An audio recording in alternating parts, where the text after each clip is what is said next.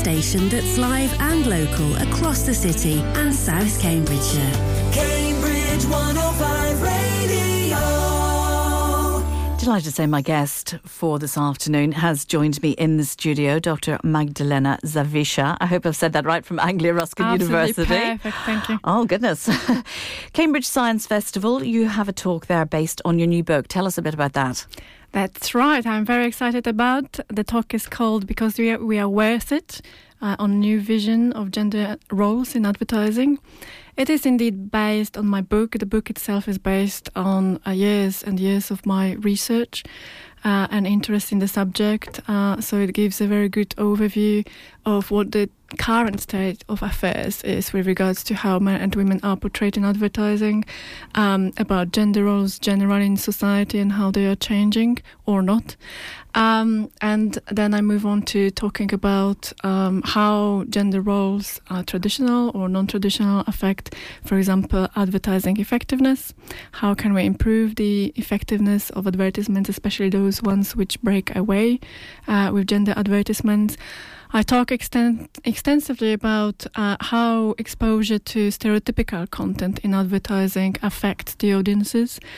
And there is quite a wide body of research which shows that actually these effects are not necessarily positive. In fact, they are quite negative, especially on women, but also on men.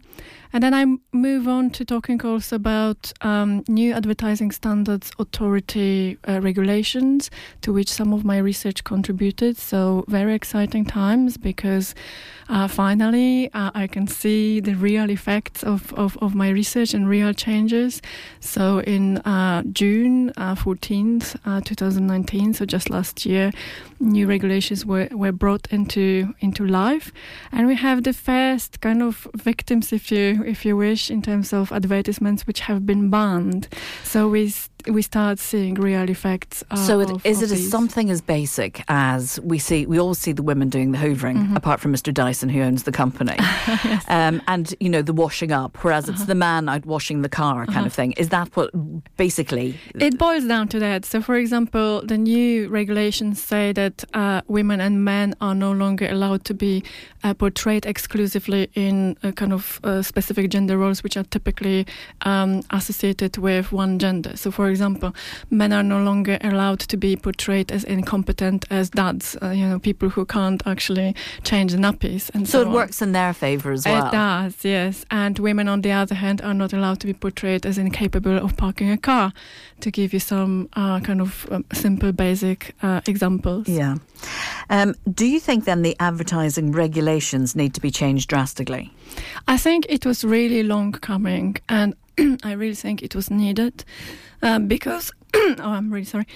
Because what we see from research, content analytical research over years, so this research started in 70s and is still ongoing, we see some temporal changes in how men and women are portrayed in advertising, but generally the pattern is still pretty much stereotypical. So gender stereotypical content is omnipresent in advertising. To give you some examples, cross-culturally, women represent 32% of voiceovers compared to men, some 62% of voiceovers. Tell me about it. That's right. And in British context, we know that men are 7 times more likely to be portrayed associated with techie products. Women 3 times more than men associated with cleaning products. So we still have this kind of going on. One of the most kind of apparent differences between how men and women are portrayed cross-culturally as well is age. So older women are just not present in advertising, and men are generally dominating presence with their presence in ads. What is the argument that the agencies put up when you present them with this sort of thing?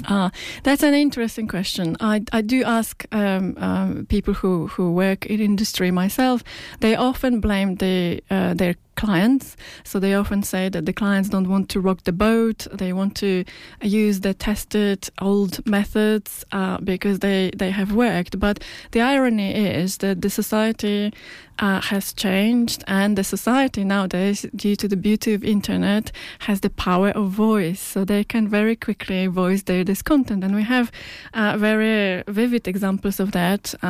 Really, the whole debate pretty much started with the example of Beachbody Ready campaign by Protein World. So some of you may have noticed some billboards in 2015-16 in London Tube of kind of skimpily clad women wearing a yellow bikini, challenging the passers-by by asking whether their bodies are Beachbody ready. Because let's face it, you only see slim, attractive people in adverts, don't you? Is that because that's what we want to look at? Well, that's a complex argument, but I guess something which is quite uplifting is the seminal example now of the Dove campaign, who went completely against the grain and made a point of portraying women with their real bodies. So not the really skimpily clad, very slim women, but real bodies. And that campaign was hugely successful. They were celebrating 10 years last year. And they were setting standards for breaking these types of body stereotypes or appearance stereotypes, if you wish, for the whole industry. And they did it very effectively. Okay, so tell us where and when, and do people need to buy tickets for it? All right, so the talk happens on the 21st of March. We start at 3 p.m. This is going to be at Anglia Ruskin University. You do need to book in advance, although the talk is free. The places are limited, spaces are limited, so you do need to book in advance. Once you've booked, you will know which room. So, Dr. Zawisza, thank you very much for joining us in Cambridge 105 this afternoon. Thank you very much. Delighted to be here. Cambridge 105 Radio.